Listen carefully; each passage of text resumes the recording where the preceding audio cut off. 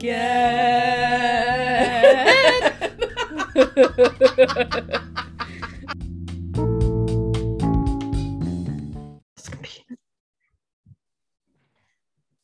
Hello. Oh, welcome to another episode of This Is the Part I Don't Get with me, Jay. And me, Bay. and this is episode, I have no idea. 80. Yay! 80. All right. We finally made it to a good even number. Yes, we're out of the 70s. Thank God. We're old and old-fashioned. Yep. In a nursing home for sure. 'Tis the season. I don't know whose turn it is. I think it's yours because I think you went last time. Yeah, I was thinking that. I think it's yours. Unless you have any great kernels of wisdom that you wish to share prior to your topic, go for it. Just keep praying for our country right now. Okay. That's all I have to say. Because I don't know what else to do. Okay. All right. Well, if you believe in prayer. If you believe in prayer. If not, oh well. Meditation. If not, just scream. Positive scream thinking. Out to the universe. What is the secret where you like say something? Affirmation. You'll have to ask your mom for that one. I think it's positive affirmation. That's what I'll use for myself. Positive affirmation. If you think it will happen. Like the Kevin Costner movie. Cool. But yeah, I think it's your turn. Okay. I don't have any kernels of wisdom either. So yeah. But hopefully we can be a distraction for everyone for a little bit. So my topic is actually not a dark one, a little more uplifting. Probably be pretty short. I actually got the idea from my sister-in-law who sent me like a little TikTok video. Did you know that there is a job where you can cuddle someone and get paid for it? Oh, that just makes my spine shiver. Really? The idea of cuddling a stranger there's so much of my privacy bubble that's being invaded. Oh, I thought you'd be all for that, but yeah, the stranger part, yeah. I mean, you don't know who it is. This could be. That is true. And that was, I mean, you know how I am. My bubble is very big. Are there background checks? Well, not really. I'm not surprised. Yeah. So my topic is professional cuddling or professional cuddlers. Could you imagine that on your ZipRecruiter? Like, because I listen to so many podcasts, it's like, this is sponsored by ZipRecruiter.com. Oh, we can hook you up with the employees that you need. Well, I have a cuddling agency and I really need a new cuddler. Yeah, right. I'm a professional cuddler. I'd be like, oh, that's cute. But what do you really do? I know. On a first date? Ugh. Yeah. So my sources are an article from Ranker, cuddlecomfort.com. There was a lot of competing websites. Cuddle Comfort and then Cuddlist.com was the other one, just to get some basic information. Just a baseline. Yeah. Baseline. Yeah, it's a relatively new profession. Big shock. I know, right? Since the pandemic or pre? Actually, it did start pre the pandemic, but it definitely increased, during the pandemic. Everyone needs a good hug after the pandemic. Yeah. Oh, yeah. So a professional cuddler is someone who's paid to cuddle platonically. There's no like specific training that they go through. It seems like they do have a book called Cuddle Sutra, which is like their Bible basically. And it has 50 different cuddle positions. There were that many, but it kind of makes sense. I didn't know that either. Yeah. I'd be interested in seeing what, I would be interested in seeing those positions as well. Yeah. Little spoon, big spoon's all I know. Oh, there's variations of the spooning. Of the spoon. Yeah. I want to know who thought of the spoon to begin with. Like, I get it, the visualization of a spoon, right? Yeah. But like, who was like, I feel like a spoon, you know? I mean, it totally makes sense, but it does. But who was the first person to think of the spoon? That person was a revolutionary. Oh, it's only $6.09 on thriftbooks.com for the Cuddle Sutra. The Cuddle Sutra. 4.6 out of 5. Maybe if you're lucky, you'll get it for your birthday. Oh, I should only be so lucky. I know. Oh, here's a little. Oh, never mind. That's Karma Sutra. That's something different. That is something different. A little less G-rated. They can be made into cuddles, maybe. I was trying to find some pictures. But anyway, so the earliest I could find about like the profession of cuddling was 2013 and it was started by a woman named Samantha Hess, and she founded Cuddle Up to Me in Portland, of course. I could definitely. Dreary. I feel like I could see high that. Elevation. But like you've seen Portlandia, right? With the guy from SNL, and I don't remember either of their names. Fred Armstead. Yes, thank you. Is it Armstead? I know I'm saying that right. Yeah, I know I'm saying it wrong. I think it's Armstead. And yeah, I could totally see them doing this on there. In fact, I wouldn't be surprised if they already have. But yeah, for those who don't know, Portland is very I guess hipster would be the best word, or just they're very, very progressive, and they trendy. They like to be like the first to do anything weird. So 99% of cuddlers are female, or 99% of the cuddlers like on the website, like the professional cuddlers. Okay. And then most of the clients are heterosexual men over 50. Really? Yeah. Which I'm like a little surprised. Yeah, like as if I were the professional cuddler, I'd be a little nervous cuddling up to some man. I would think it would be the reverse. I would think that women would need to be cuddled, and there would be a bunch of gross men that were like lining up to do it. Like that is just like where I went in my mind. But now I'm getting kind of like maybe like a mom complex here. Yeah. If a man needs to be cuddled, needs to be held, and he's over 50. Yeah, which to me just, I don't know, like I just thought of like kind of sad. Yeah. It's just like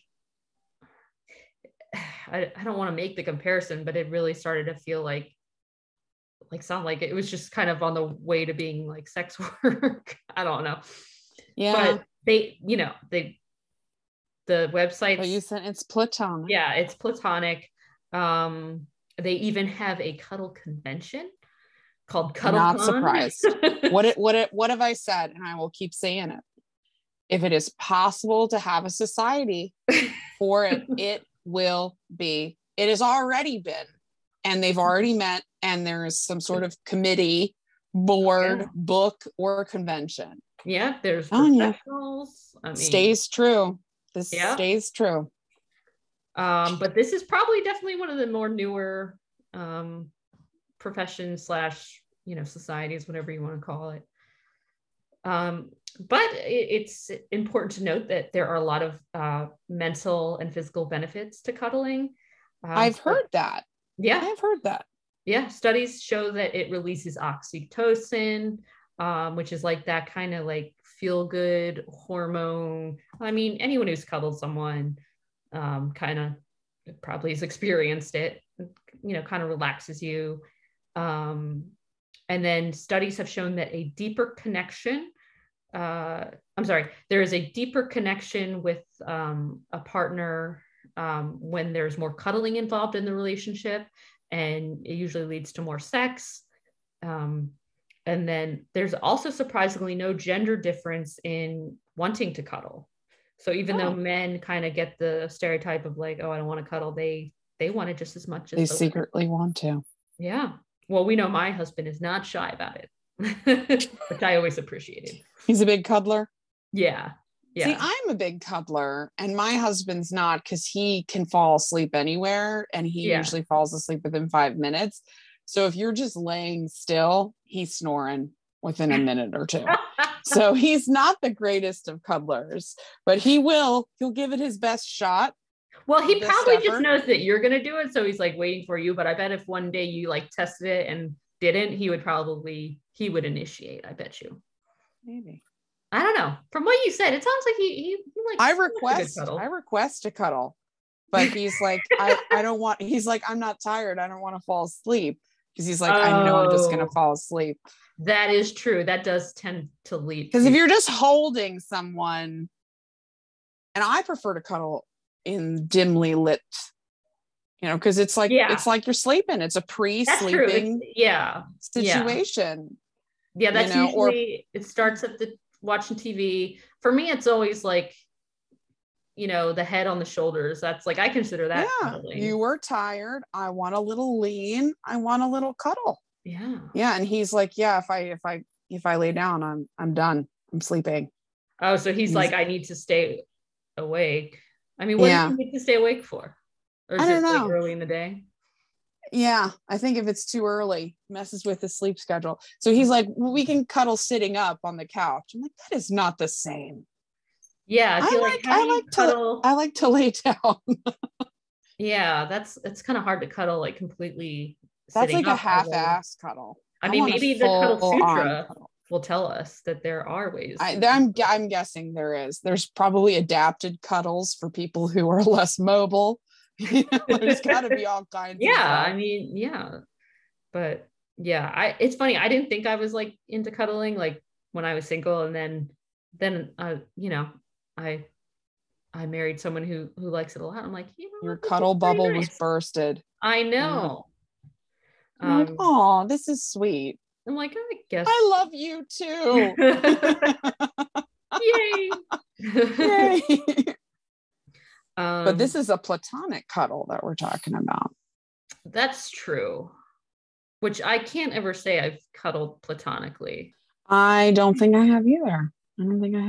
Yeah, like there's never been a call. I feel like I see that in the movies or in shows and like friends like cuddle. I'm like, or siblings maybe. Yeah, like if you're like sisters really close to. Yeah, no, you and I have never cuddled. I've never felt the need. I mean, unless you think of like a mom and daughter. Yes, mom and child. I guess mom that would baby. be platonic. Yeah. But so it's good for the relationship. It's good for the oxytocin. And then there was the study with Harry Harlow, Psych 101. He did an experiment where he gave these baby monkeys, he split them into two groups, and some got like this wire replica of like a mom monkey, and then the other got one that was like soft, that was supposed to be the I've heard of this. Yes, I've heard of very this. famous study. And they found that the ones that it was showing how important touch was in the young ages and the beginning stages of life. And they found that the monkeys with the wire mother, so to speak, had more issues later on.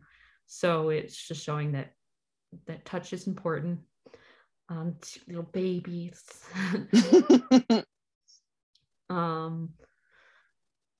And they say that some of the research who's they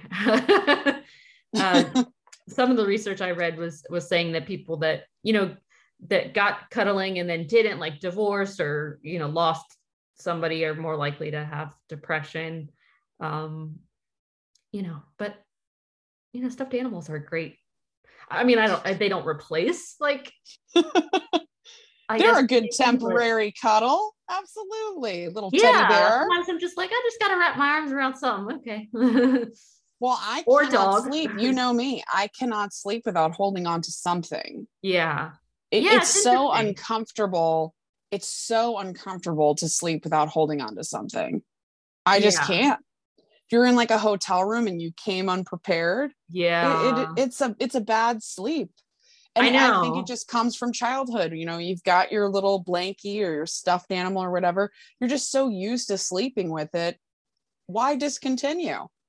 You know, like it's just like the physical action of holding something, not even just like, it doesn't matter what it is. Could be a pillow. Yeah, it's like a baby I think pillow. it's a security and a safety thing. Yeah. Just knowing, and it's like a grounding thing too. You're like, okay, I'm not alone. Yeah. I really think that this cuddling thing, it just reminds me so much of like connections with mothers. Like, and it's interesting that you brought up the monkey study. That's immediately what I think of, is that like that connection of like, you know, being loved by a mom. That's what I think of, aside from the gross factor that you're signing up online for some stranger to come to your house. That is what I think of. Yeah. And it's kind of sad. Like, I don't know, it just makes me sad that it is a little gotten sad. to the point where you have to pay someone just to cuddle you. But on the other hand, I think it's better that it's, you know, that it's out there as a possibility, as an option. But of course, only for people that can pay for it, which, so speaking of which, companies such as Cuddle Up charge $80 per hour. Wow. So, and then the actual cuddler gets 50% of it, and then the rest goes to the company that they work for, and then, you know, only 50%. Yeah, I'm like, and it's $40. So, you know, I guess I want to know what the rules are. Did they tell you like what the rules are? Like what they are? But they're, you know, are they vague? Yeah. And then the client has to pay any travel expenses. They have to pay up front. You can do overnight sessions, but they have to take place in a previously agreed upon location. And the overnight sessions can range from $325 to $400. So yeah, the rules and requirements were very vague, which made me kind of like nervous. Not that I would ever do this, but just for people that do decide to do it, there's no like license required, or any really training. I guess it's just kind of like, you know, just, I feel like they just really need intensive therapy. Yeah. Along with a good hug. Yeah, probably. I can see it being beneficial to someone that's like grieving. Yes. And just like doesn't want to be alone or something. Or maybe certain people have been through certain traumas. And then some companies don't even like interview the person in person. They just like hire them over the phone.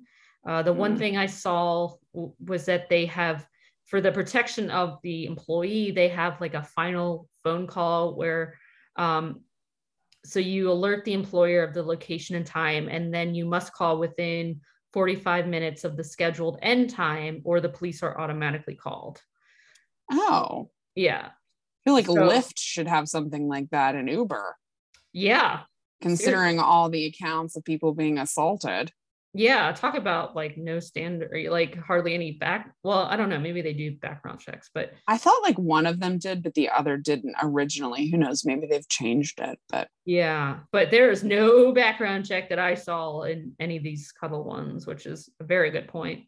Because that's the first thing I thought of was on the accounts, because I recently saw a link saying that people might be entitled to some compensation if you were assaulted in an Uber or a Lyft. Just a little bit of pain and suffering. I was like, maybe compensated? Thanks.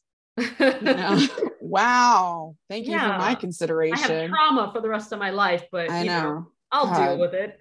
Terrible. So like that's immediately what I was thinking of it, probably because I recently just saw that pop up on my feed, but I just immediately thought of like, do they have a background check? What's the deal here? Who are these cuddlers? Yeah, like you're in a very vulnerable position, and they're in your house or wherever. You are putting yourself at risk. They could even if it's not you, they could do something to your property. Right. Take something from you. Yeah. And I'd be like, well, I better tip them well because they know where I live. And that's another thing. They know where you live after that, unless you meet at a different location. I mean, I guess you could pay for that. about delivery drivers and stuff. My God. That's true. That's true. So they can do, and some of the professional cuddlers that were interviewed said that a lot of times the person just wants to do platonic activities, like go to a movie or dinner, which they are allowed to do. That just sounds like an escort. Yeah, that's kind of what I was thinking. But everything has to say G-rated. And they said a lot of the clients just want someone to talk to. So it's like just paying for a friend, really. I bet you that's a service too. Yeah, well, it's like that movie Wedding Ringer or whatever. Or like Kevin Hart was like his best man. Or what's that? Is that called Wedding Ringer? Yeah, I think so. The Wedding Ringer. What about the show on Hulu? Was it like Download or something like that? I always forget the name. That sounds like an Amazon show. Yeah. Yeah. It was where, it's this guy, like you die, but when you die, you like get, or maybe upload. Yeah. Download. Yeah. Download. Yeah. And then I think, they would have people like basically like, or she wasn't supposed to be his friend, but she was kind of like his guide, but of course turns into something more, but romance. Yes. Yeah. It made me wonder, like, I'm sure a lot of these, like the clients, they must start to like develop feelings for the person they're cuddling. Like what if they, especially if they have a regular, like, oh, I only cuddle with, Misty or somebody like that. Yeah. Of course you give them a name like Misty. I don't know. It just felt like a cuddling name. I don't know. But yeah, I mean, I would imagine, because the video that my sister-in-law sent me, it was like this girl filling up her car at a nice, it was like a nice car. She's filling up at a gas station. Someone's like, excuse me, what do you do to like afford that car? And she's like, that's I'm a rude. Professional cuddler. Well, it wasn't, they didn't say it like that, but you could tell she was like in on it because she didn't really seem surprised. Oh, okay. Like someone just like randomly comes up to you. How do you afford this car? But she was none of your damn business. That's how. She was saying she charges like $200. So like per hour. So I'm like, oh. And my immediate thought was like, they're doing more than cuddling. Yeah. Or she's just really good at it. Was she young? Was she attractive? Yes, and yes. Oh, I'm sure that makes a huge difference. And probably that's why she can charge 200 versus the 80. Yeah, she went out on her own private practice. I have a private. She's certified. Yeah. So I was reading on Cuddle Comfort, one of the professional cuddling sites, and they were saying cleanliness and adequate hygiene is required by both parties. I would certainly hope so. What if they have lice? Ew, yeah. And they said this specifically includes showering / teeth brush within 12 hours of the appointment, wearing freshly laundered clothing. I love that they have to write that in there. Yeah, well, you'd probably be surprised. And no or minimal perfume / cologne be worn by both parties unless requested. Yeah. So I watched a YouTube video of this guy, like he hired a professional cuddler just to see what it was like. And he found like, someone that was like, I guess probably the guru of cuddling, that she did have some sort of certification, and she'd been on like The Bachelor, like showing the couples like how to cuddle. Okay. And she was like maybe in her 50s or 60s, and this guy was like, probably in his 20s or 30s, and he actually said like he really liked it. Watching it was like a little calm. Hard. Yeah, he said he just liked. She was really sweet to him, and he's like, I'm sure you're like this with everybody, but there's just something. See, that's where it would get me. It's like, it's less personal. Yeah. How many other people have you cuddled with today? That's what I wonder about like my hairdresser or like your dental hygienist or someone. You have like such a great like back and forth, and you're like, oh, you make this appointment so nice. Yeah. I had a great time. But then you're like, they probably are like this with every client. I know that's probably every client's best friend. Like our wedding like day of coordinator, I was like, oh, she's so awesome. And yeah, And I was like, oh, you're so great. She's like, well, you guys pay me for this. She said that? Oh, well, like, that's so funny. No, not like that, but like, she's just like, well, you pay me to be awesome. Yeah. She's just reminding you, like, look, I'm just doing my job. Like, we were, complimenting her, and she's like, hey, you're paying for this. But it's like, it's weird because it's like, it starts to feel like a friendship because they're, going through this, like one of the most important days of your life with you. And they're like, making sure everything's right. And like, I can imagine. Yeah. Supportive. But then I'm like, well, that's just, it's because we've hired her, and like weird. I'm like, after this, I'm never going to see the magic wasn't really real. Yeah. But I follow her on Instagram, and she just had a little boy. He's very cute. Oh, that's nice. Oh yes. I remember she was pregnant during your wedding. Yeah. I remember thinking like, gosh, this woman is really taking one for the team. I know. She was very pregnant. Yeah. So, that's pretty much it for my topic. Sounds like so the video was hard to watch. Oh yeah. I don't know. Just cause like, well, she was definitely the big spoon, but he was way taller than she was. Well, do you get to choose? Yeah. And then she was doing more like meditation stuff with him too. She's like showing him how to breathe and stuff. And then like, she would like put her leg, like she was the big spoon, but she'd put her leg around him. And then when he was a big spoon, there was a protective pillow. Nice. Just in case. Just in case. Yeah. That kind of reminds me of the recent show that Goop came out with, the Sex Goop show. They had a lot of like specialists that I've never heard of, like people who specialize in like energy and body language and stuff like that. Like just like I can't even tell you what their like term for what their job was. And they were all like, for helping people connect with one another and stuff like that. And even just like on Lizzo's Big Girl show, she had a sensual movement coach, so like, but obviously that's not platonic. So it's interesting. I can definitely see someone like specializing in something like this. Especially if you ever watch like any of the housewives shows, like rich people will pay for anything. Okay. They have like they have like spiritual guides and I can't even, like I can see someone who's like a mentor. Cuddler.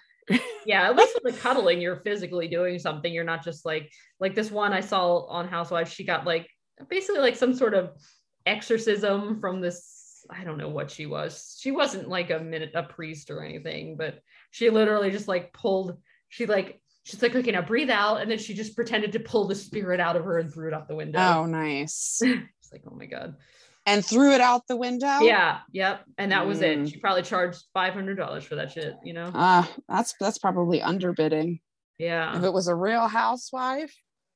But I mean, yeah. Oh. Good for them for making a living. Go for it. Yeah, for for manipulating those rich people into giving their money to them. Well, hopefully some of it's real. It's all it's like The Secret, I guess, if you believe it. Yeah, that positive affirmation, man. Well, mine is not as lighthearted, and you may have heard of my topic because as I was researching it, I was like, I've definitely heard of this. And I remembered that I had heard this on a murder podcast before. So I was like, oh, okay.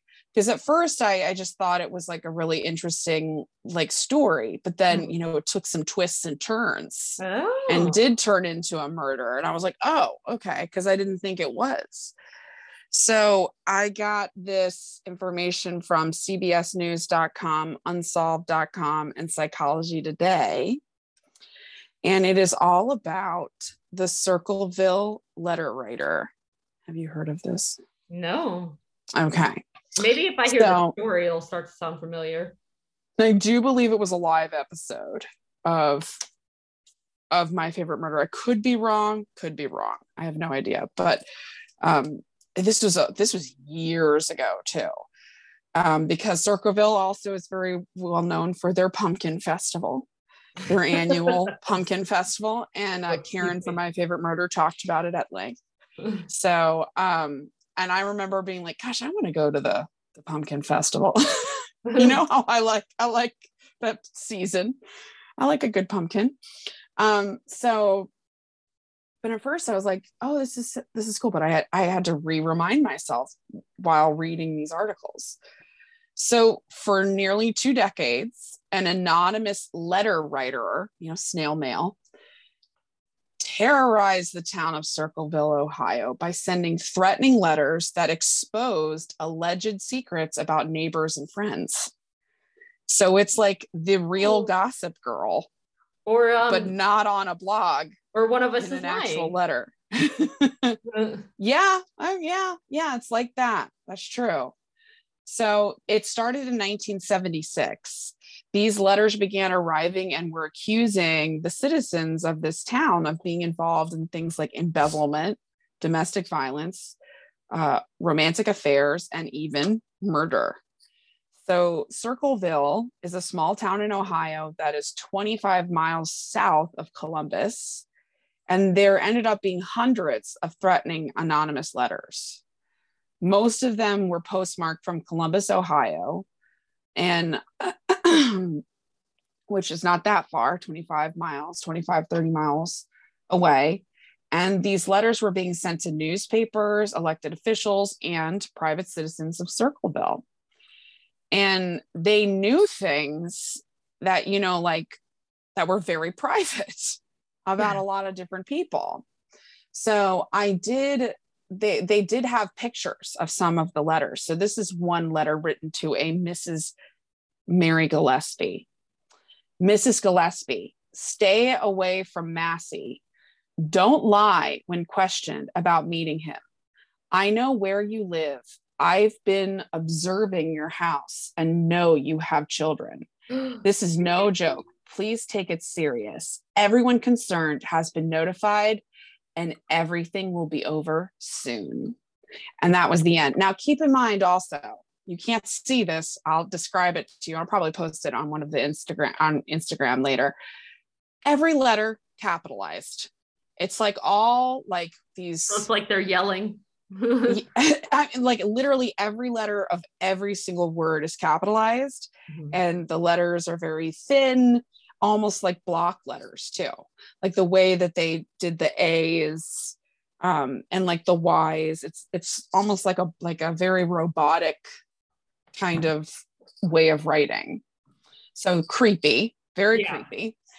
So the writer in this particular instance, this was towards the beginning of the 2-decade span anonymous writing. The writer wanted to uncover this alleged affair that the school district superintendent, Massey, was having an alleged affair with a school bus driver named Mary Gillespie. So this was a letter to Mary saying, stay away from Massey. This is starting to sound familiar. I think I heard the My Favorite Murder. Okay. Well, hopefully you don't remember it. No, you know me, I can't remember it. So, I mean, if not, this has got to be a Lifetime movie. If not, it has to be. So this alleged affair, of course, became the talk of the town. And the writer sent a second letter saying back to Gillespie, you have had 2 weeks and done nothing. Make her admit the truth and inform the school board. If not, I will broadcast it on CBS, posters, signs, and billboards until the truth comes out. Now, that was sent to Mary's husband, Ron. Yeah, so it's getting a little dicey here. So they thought that they knew who was sending these letters. So they sent some letters themselves to this person, and they weren't threatening, but they were like, hey, stop it. So it stopped for a little bit. And they were like, okay, cool. Everything is good. We can go on and live our lives. And so for a while they stopped. But in August of 1977, Gillespie's husband, Ron, while at home, got a phone call, answered the phone, and then hung up the phone. And he told his kids that he was going to go out to confront the letter writer. And no one knew who called him. And they're like, oh, shoot, must be the letter writer. putting down the pen, picking up the phone. So he took a weapon. So Ron took a weapon with him. He took a gun. He left the house, and a short distance away, he lost control of his vehicle and hit a tree and was killed. Uh-oh. So we don't know if it's a murder per se, but it's definitely one dead. So the weirdest part about this is like he appeared to not be drunk. And they don't know who called the phone or who called the house. And it was like right after he put the phone down, he runs out, he's like, I'm going to confront the letter writer. And somewhere between the house and hitting this tree, the weapon that he brought with him, his gun, one shot had been fired. One shot. And there was never any explanation for when or how the gun had gone off. So no one knows, like, did something happen between the tree and the home? Like, did he shoot someone or shoot at someone? Was it an accident? Very strange. That's so really the police, weird. I know, the police thought they had a good suspect, but then more residents of Circleville started to get more anonymous letters accusing the sheriff of a cover-up. They said that the sheriff had conveniently changed his story. They claimed that at first that he had said that the whole situation with Ron Gillespie and the gun and hitting the tree, they said at first the sheriff said that there was some type of wrongdoing or foul play involved in Gillespie's death, but then later on stated that there wasn't any foul play and their main suspect had passed a polygraph. Now, to me, I don't think that that's a cover-up. I think that could just be investigating. I said that weird. Investigating. Like, like the more investigating, the more you investigate, the more evidence you uncover. So the more like the story unfolds. So maybe, he found some things that just made more sense that didn't in the beginning. So it is important to note that according to the Unsolved Mysteries website, quote, Gillespie had a 0.16% alcohol level in his blood, which would in Ohio be 1.5 times the legal limit. Most people I've talked to said that he was not a heavy drinker and were surprised by that kind of finding, end quote. Well, he was pissed off, He was, but did he like chug it or something? Like, did he stop at a bar along the way, maybe? I don't know, but apparently it was a short distance from his home. So after Ron's death and the conspiracy that followed, it came with more letters. The letters kept coming. So his wife, Mary, and the superintendent of schools did eventually admit to having an affair. Oh, shit. But they said that it started after the letters had been sent. Oh, the letters brought them together. I know, right? Like, that to me sounds a little silly. Like, if you're going to admit to an affair, just go for it. Don't, the letters, we thought, hey, this is a good idea. Like, I don't know. Why didn't we think of this before? I thought that was a little off, but yeah. So,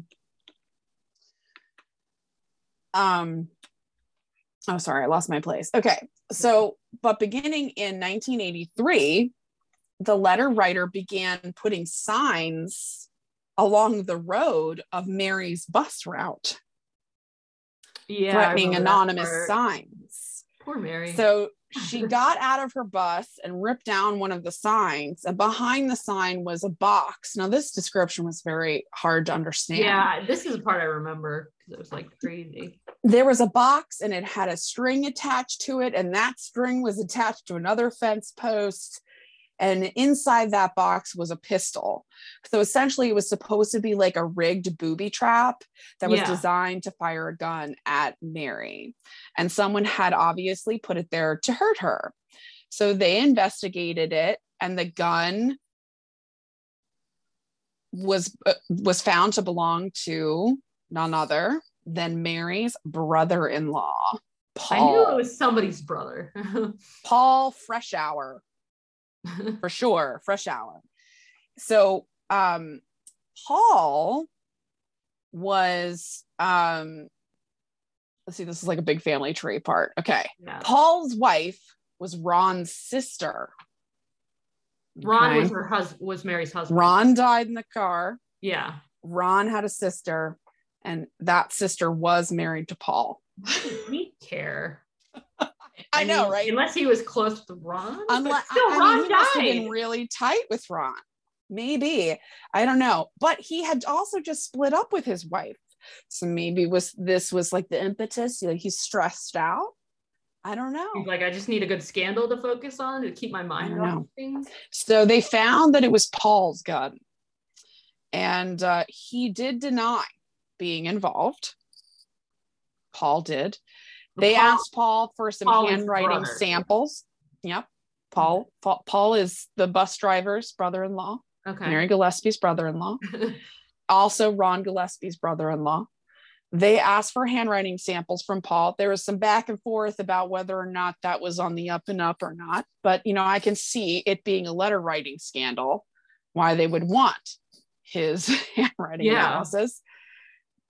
But, I can only assume there is a proper and improper way to do that. And some people were saying, try to disguise it as much as he could. Exactly.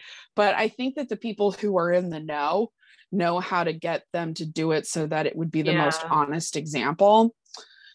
So they searched his garage and collected more evidence, and he was eventually charged with attempted murder in 1983 and found guilty. So even though apparently he had a solid alibi for, I love this part of the article, almost the entire day in question. So a part of me was like, okay, well, like how far away was this? Almost, what was he doing for the rest of the day? But, we need an hour by hour. I mean, unless it's like when you're sleeping, but I mean, you could still sneak out there in the middle of the night. Yeah. So he never took the stand testifying for himself, and he did regret not testifying, and he was given the maximum sentence for attempted murder at that time in Ohio, which was 7 to 25 years. So everyone assumed, okay, that the Circleville letter writer was Paul, and they figured that the letters would stop once Paul was out of the picture and in prison. They were wrong. Oh no. The letters continued. So they think, okay, Paul's a clever dude, and he's finding a way to get these letters out from prison. So what do? They put Paul in solitary confinement, but the letters continued. All of them were still postmarked from Columbus, even though Paul was in prison somewhere else in a completely different part of the state. So they were convinced at this point that Paul was not writing the letters. Now, I thought what you just said. Yeah. Accomplice. Who's to say Paul is in it on his own if Paul is involved in the end anyway? Right. Because to me right now, we have this whole booby trap gun thingamajiggy.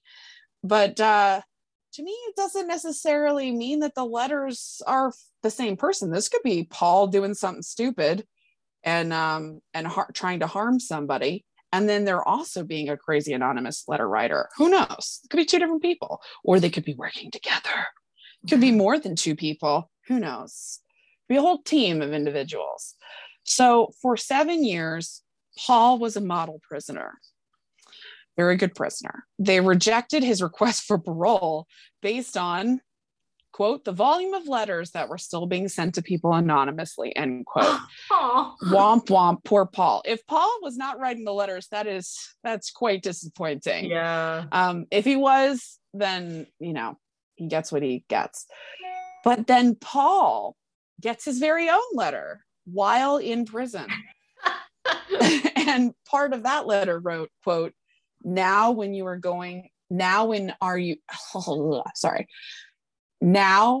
you going to believe you aren't going to get out of there? I told you 2 years ago when we set up, they stay set up. Don't you listen at all? End quote. So who knows? Maybe that's real, or maybe they're trying to make it look like Paul's involved. Yeah. Maybe they're trying, maybe they really are, maybe they're trying to set Paul up. Man. The intrigue and mystery just keeps coming. So After 10 years, he was eventually granted parole. So he served a total of 10 years, and he still said that he was innocent. A letter was even sent to the Unsolved Mysteries office in 1993. Man, this person's having a good old time. Now, this was on their website, so I don't know. I guess they could have just said that it was, but apparently it was sent to the Unsolved Mysteries office. I can't even imagine the person's job who had to open those letters. Like, that must have, back in the 90s, that must have been a hot job. Yeah. You know, because I mean, I guess they would have had stories. They would have had some sort of phone line too, I'm sure. But like, to get like the letters for Unsolved Mysteries and be the person who read them, man, they must have been some crazy letters. I would have loved to have been a fly on the wall for that one. So part of that Unsolved Mysteries office letter in 1993 read, quote, "Forget Circleville, Ohio. If you come to Ohio, you El sickos will pay," end quote. Oh, I thought it was signed Iowa. No, Ohio. Oh. Ohio. Okay. So it was signed the Circleville Writer. And this did not stop them from doing an episode on the Circleville Writer. They were not deterred. And they called it the Poison Pen Murder. Good for them. Even though we don't know if it was a murder. So I was going to stop it there, but I thought, like, you know, I've listened to the podcast about this, and you most likely had as well. So then I got to thinking about psychology and what would make somebody do something like this, whether it was Paul or somebody else. So I asked myself, why do people write anonymous letters and notes? And this took me down a very interesting online rabbit hole. Do you remember that website that you showed me a very long time ago? It was like the notes, the like anonymousnotes.com or something like that. Passive aggressive notes? Passiveaggressivenotes.com. Was that what it was? Yeah. And a lot of it was like neighbors and roommates. Yeah, it was like really stuff. Annoying. Like, clean your dishes, Stephanie. I wonder if it's still around. I'm sure it is. I'm sure it is too. But that's what it reminded me of, because it took me to this article of these people writing a lot of it was specifically about neighbors. Like, one was like, learn how to park your car, idiot, you know, and some of them were like about their pets and all kinds of stuff. It was really, really aggressive letter writing, anonymous notes to like neighbors and stuff. Yeah. So you can imagine like getting something on your car. Yeah, their last post was March 2016. So I guess it's not, it's a blog. Well, that was well after we started reading it. Yeah, I mean, it lasted for a while. It's too bad. It was, some of them were really funny, but you know, you never know if they're real or if someone just, it's kind of like the FML website. Yeah. You know, are these real? So, therapist Clinton Powers says, the answer to my question, why do people do this? Quote, "The answer is they're trying to avoid any consequences." Yeah. It happens online all the time, and it's called online disinhibition effect. Basically, people experience a lack of restraint when they're communicating and it's not in person. It kind of happens when there's anonymity, there's invisibility, there's no kind of consequences. Communicating in person compared to via a letter is also vastly different. When you're communicating with someone face to face, there's so much more involved in body language and facial expressions, even just being in close proximity to other people, Mr. Power said. He also said, so when all those are taken out, what happens is people can let out their anger or their frustration or nastiness without any bounds. There's a lack of empathy when writing an anonymous letter.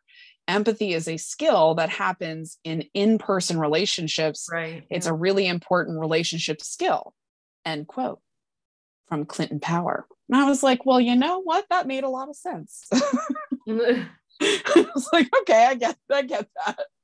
So then I thought, you know, about the gossip angle, because like this person whoever they were or person stirred up some real shit in this town where people were like acting out because of all these rumors and things that were going around. And some of them obviously turned out to be true, the affair, whether it was before or after the letter started.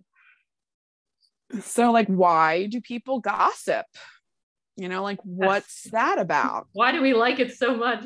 Why do we like it so much? So this was obviously part of it was gossip, and then the anonymity factor. So I went to my favorite Psychology Today, and they said that some of the motivations for gossiping are that some people, the easiest answer, some people are doing it to seek revenge. That makes sense, especially considering the kind of like attitude and tone that was in the letter that one that I read. Yeah, there was definitely a revenge. It was factor. Aggressive. Yeah. It was like, I've been observing you and I know you have children. Like, oh, that just like, that's so creepy. That definitely makes you feel very threatened. So another reason why people gossip is when a person doesn't like another person, they typically do seek out others that are sharing their same feelings of dislike. And if they do find someone who shares those same thoughts and feelings, they feel like their gossip is validated and it justifies their potentially hurtful behavior. Yeah, it's like a rationalization type of thing. They said that most people gossip because gossiping is enjoyable because it gives them a sense of power. Oh, interesting. And talking about other people gives an individual a sense of relief because you yourself are not experiencing the same woes as whoever you're discussing. That one I can definitely. Oh, yeah. It's like somebody has it worse than you.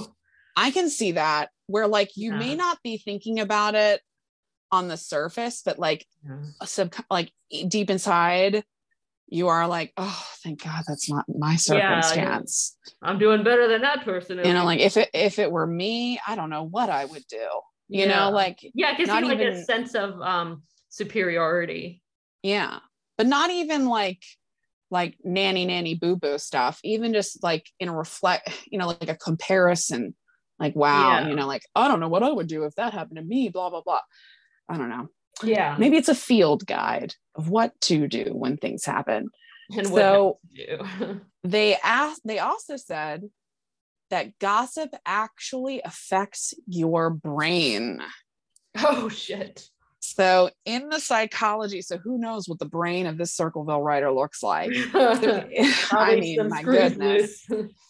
Because you know, they're not there when the person's opening the letter. I mean, they might have been there for like a handful of them if there really were hundreds and if they were a close friend or relative of one of these people, but they weren't there for all of them. So they just had to imagine the reaction of the person when they opened the letter, you know?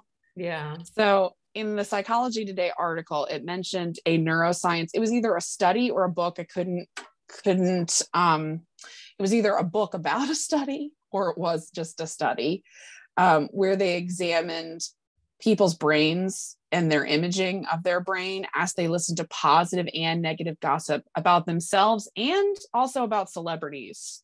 Just throwing the celebrities in there. So people who heard positive and or negative gossip about themselves showed more activity in their prefrontal cortex of their brains, which helps people navigate complex social behaviors. So this reaction also occurred when the participants of the study heard negative gossip in general. Okay. So wait, and good for your brain? I know, right? It just said that you could see it. Like you could see that something was different, something was happening. Oh, something was I'm assuming it lit up. It was activated is a good word. Yeah. There was more activity, is what they said. The brain showed more activity in the prefrontal cortex than it had before when it heard positive or negative gossip about themselves and when they heard negative gossip in general. This research was done by Peng, Wang, Mo, and Chen. Those are their last names. And they said that it demonstrates that people want to fit in socially, and they also want others to see them in a positive light. this is in 2015. They also found that the reward center in the brain was activated in response to negative gossip about celebrities. Oh, that explains all the podcasts I like to listen to. And it explains like Keeping Up with the Kardashians, Below Deck, like all these things, all these reality shows, I feel. I know. Tabloids. I love me a good fight on those shows or gossip. Real Housewives, you know, like I think it really explains a lot of reality shows and tabloids. Yeah. So I feel so validated now.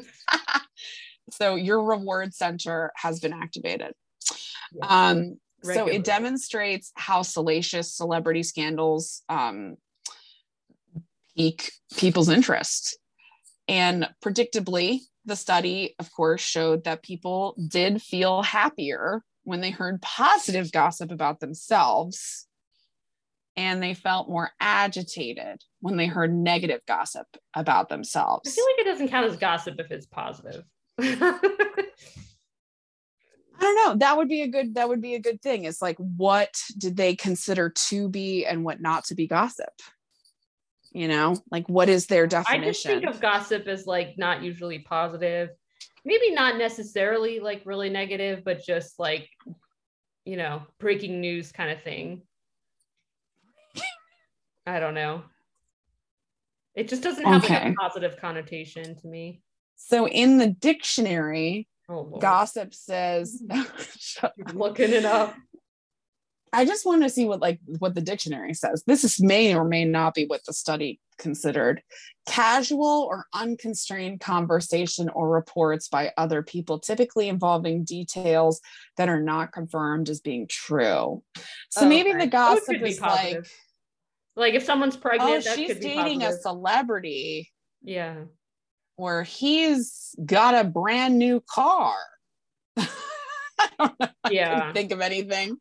Or if someone's like you said, dating somebody or getting similar tattle, whispers, stories, tales, and canards.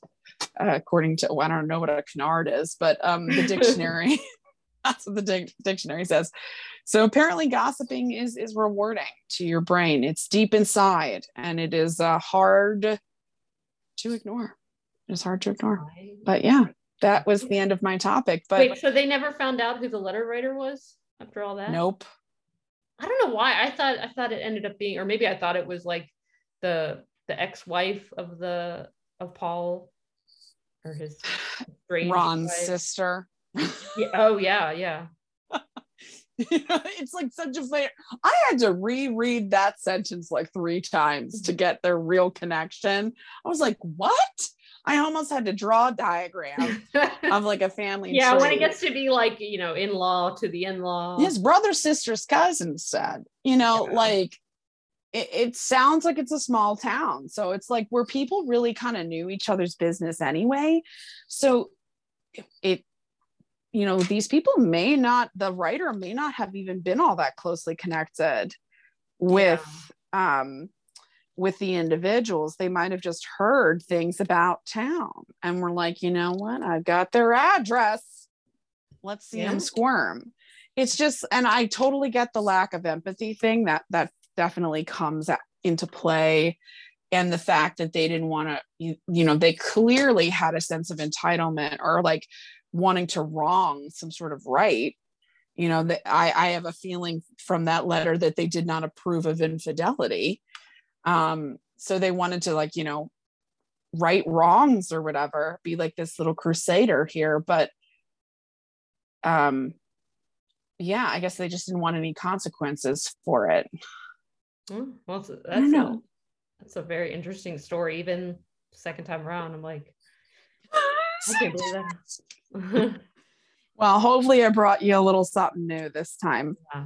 Oh, but yeah, that's the end of my topic. And but the Circleville letter writer was never found, and I guess it stopped in the 90s, so maybe a little over 20 years ago. Yeah. So I don't know. Who knows? Maybe they stopped the ability to write. Man. Numbness in the hand. Who knows? maybe they hung up their letter writing days and said no more. Yeah, maybe it really wonder, was like, Paul. Yeah, it's like, it makes you wonder, like, did he really do it? Like, or did they just take his gun? I know. Ugh, So weird. Yeah. So weird. So creepy. I hope all is well in Circleville now. Yeah. And that no one's getting any more threatening letters. But that's all she wrote, pun intended.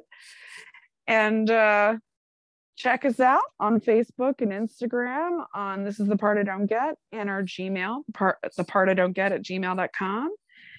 And until next time. All right. Bye. Bye.